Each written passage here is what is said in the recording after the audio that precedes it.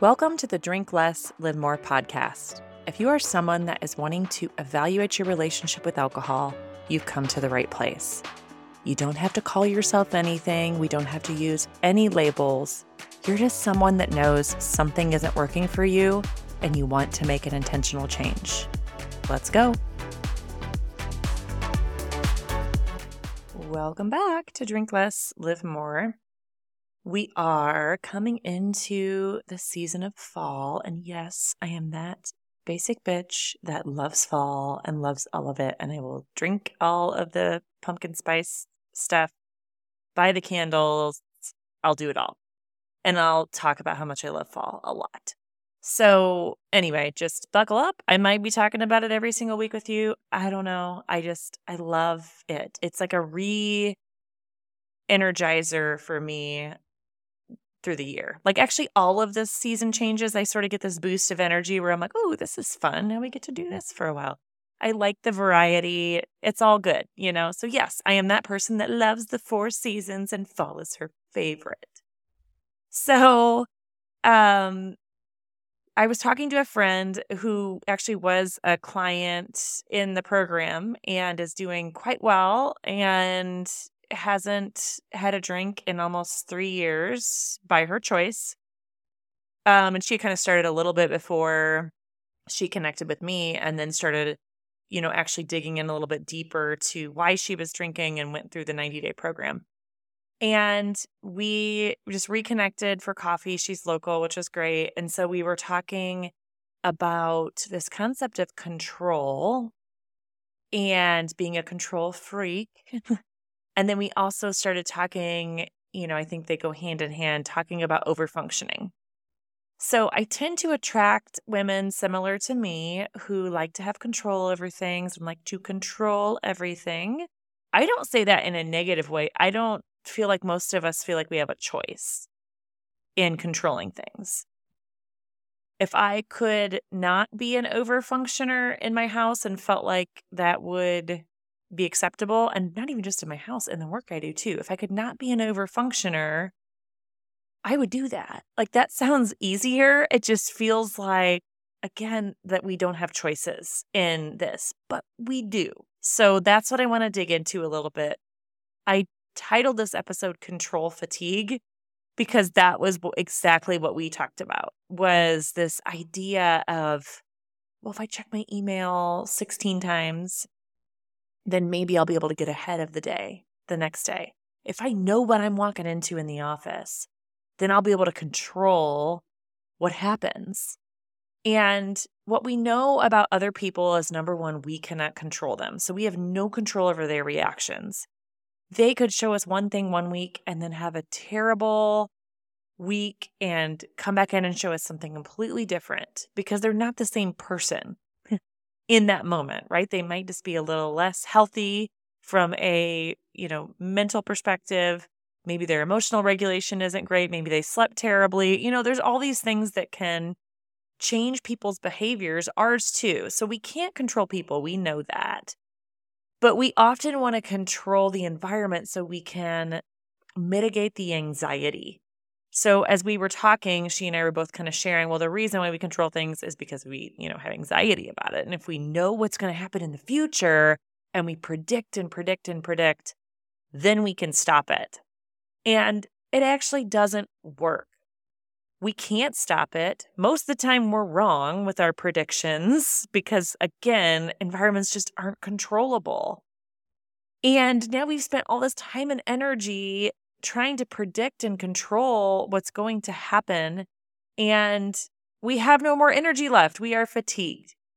So I've not heard anyone use these 2 words together. Obviously, we've heard of compassion fatigue. That's a huge thing in the nursing community and then also in just healthcare in general with the people that I work around, is this idea of compassion fatigue.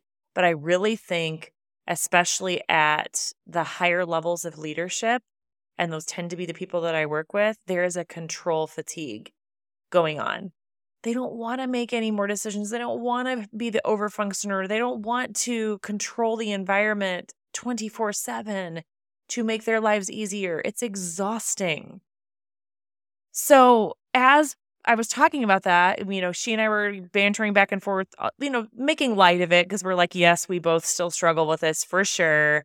We know it's there. We try to check in with it when we know it's not serving us. But yes, we are still what we would consider control freaks in a lot of scenarios. So, what is the answer to this? Is it okay to be a control freak? Do you like being a control freak? Sometimes I do. Sometimes it really does set me up for success, and it's great. And then there are other times that I am just so exhausted from all of it that what do I want to do when I get home? Pop open the bottle of wine, right? Like that was the old pattern of behavior because I was so tired from controlling everything. And now I got to control how much I drink. This sucks. I don't want to do that. So when I'm in a space of control fatigue where I can just feel it, where I'm like, I'm so sick of making decisions. I don't want to do anything else.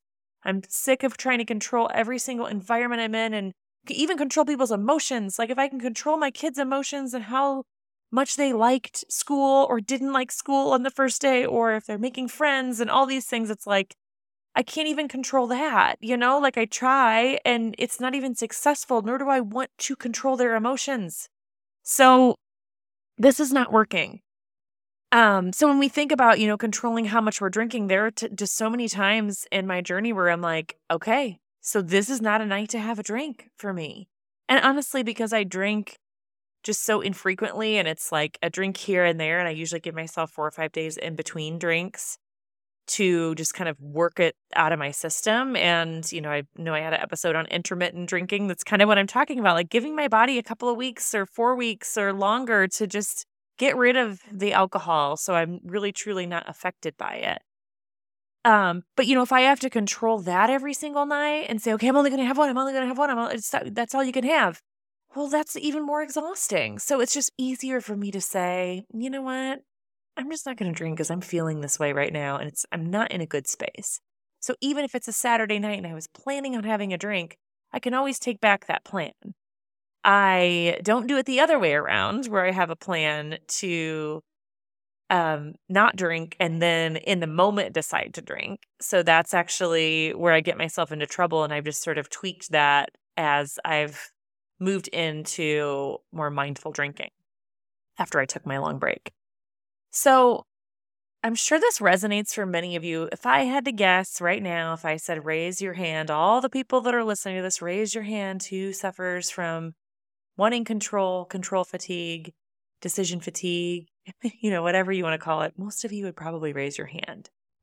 So what I want to give you as something tangible is to really start to shift this a little bit. So in my household, I am the overfunctioner and my husband is the underfunctioner. We have had many conversations about this. We know that's where we land.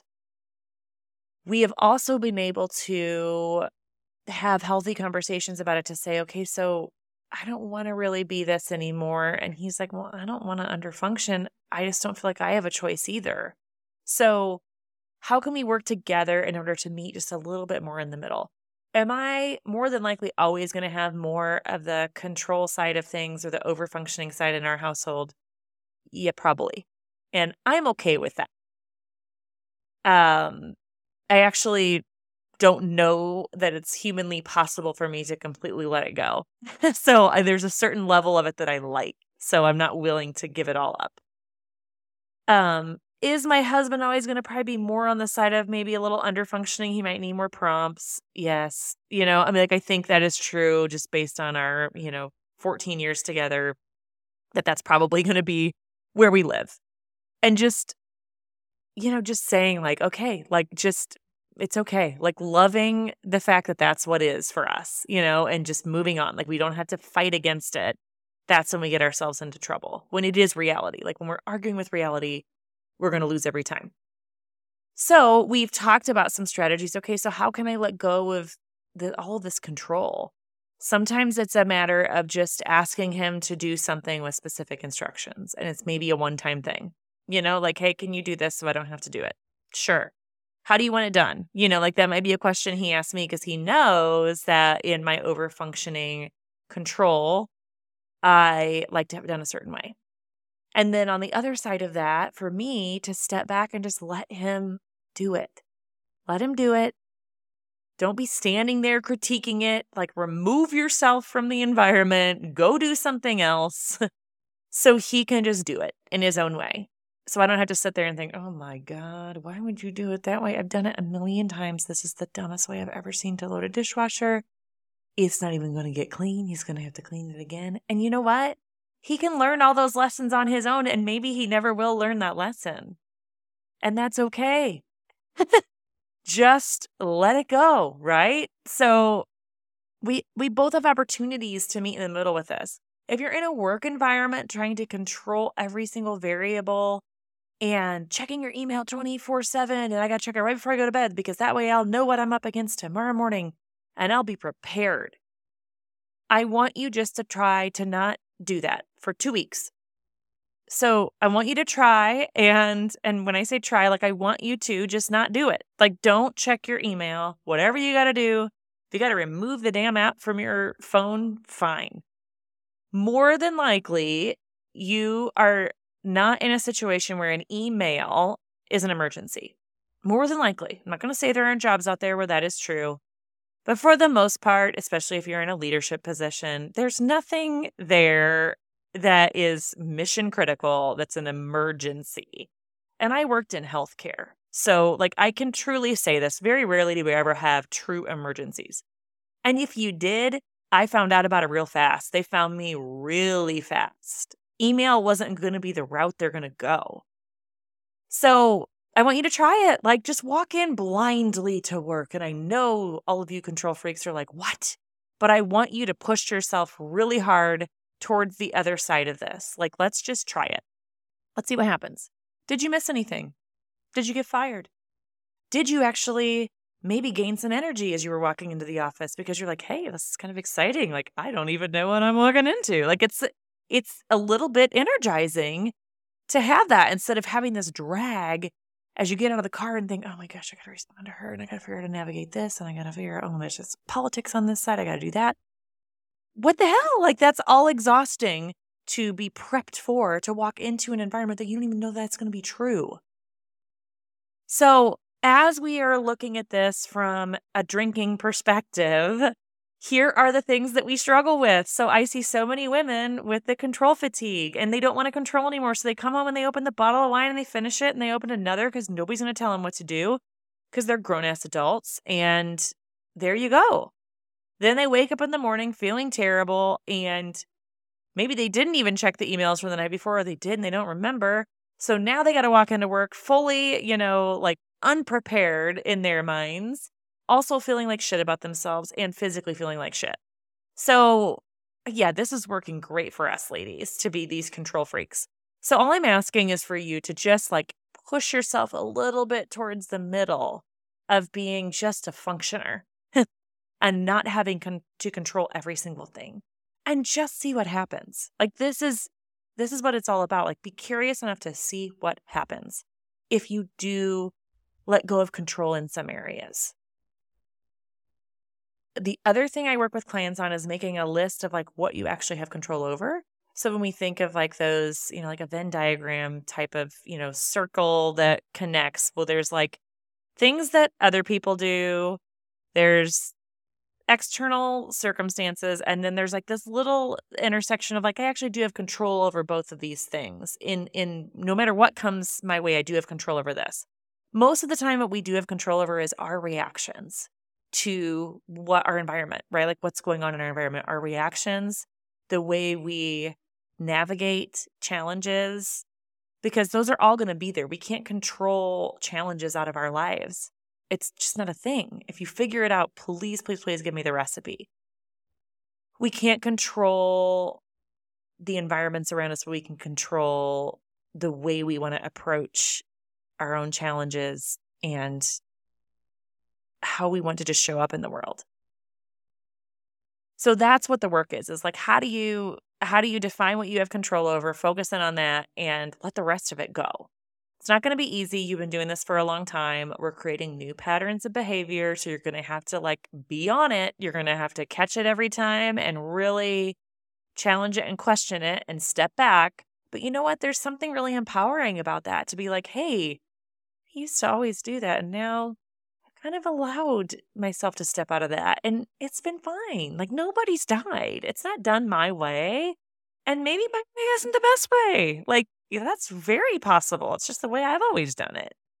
So there's lots of opportunity here just to step out, to look at this as a little experiment like we do with all the other things in life, and to just stay on yourself on this. Like really commit to letting go of some of the control, especially when you really don't truly have any control. It's just a figment of your imagination that you do have control over it.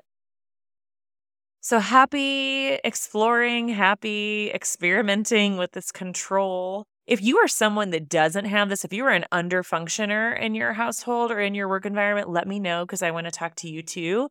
I think there's lots of opportunity to hear your perspective around underfunctioning and why, if you're with an overfunctioner, why you underfunction. Because that's been a fascinating conversation with my husband and I too. So there's lots of opportunities here for everyone. And I wish you a wonderful week and happy experimenting. We'll see you next Wednesday. Don't forget to hit subscribe so you can be reminded for my weekly Wednesday episodes. If you're curious about my programs and options of ways to work with me, check out rachelpritz.com. And if that's not interesting to you right now, no problem. Just keep listening along for free. Either way, I'm here for you.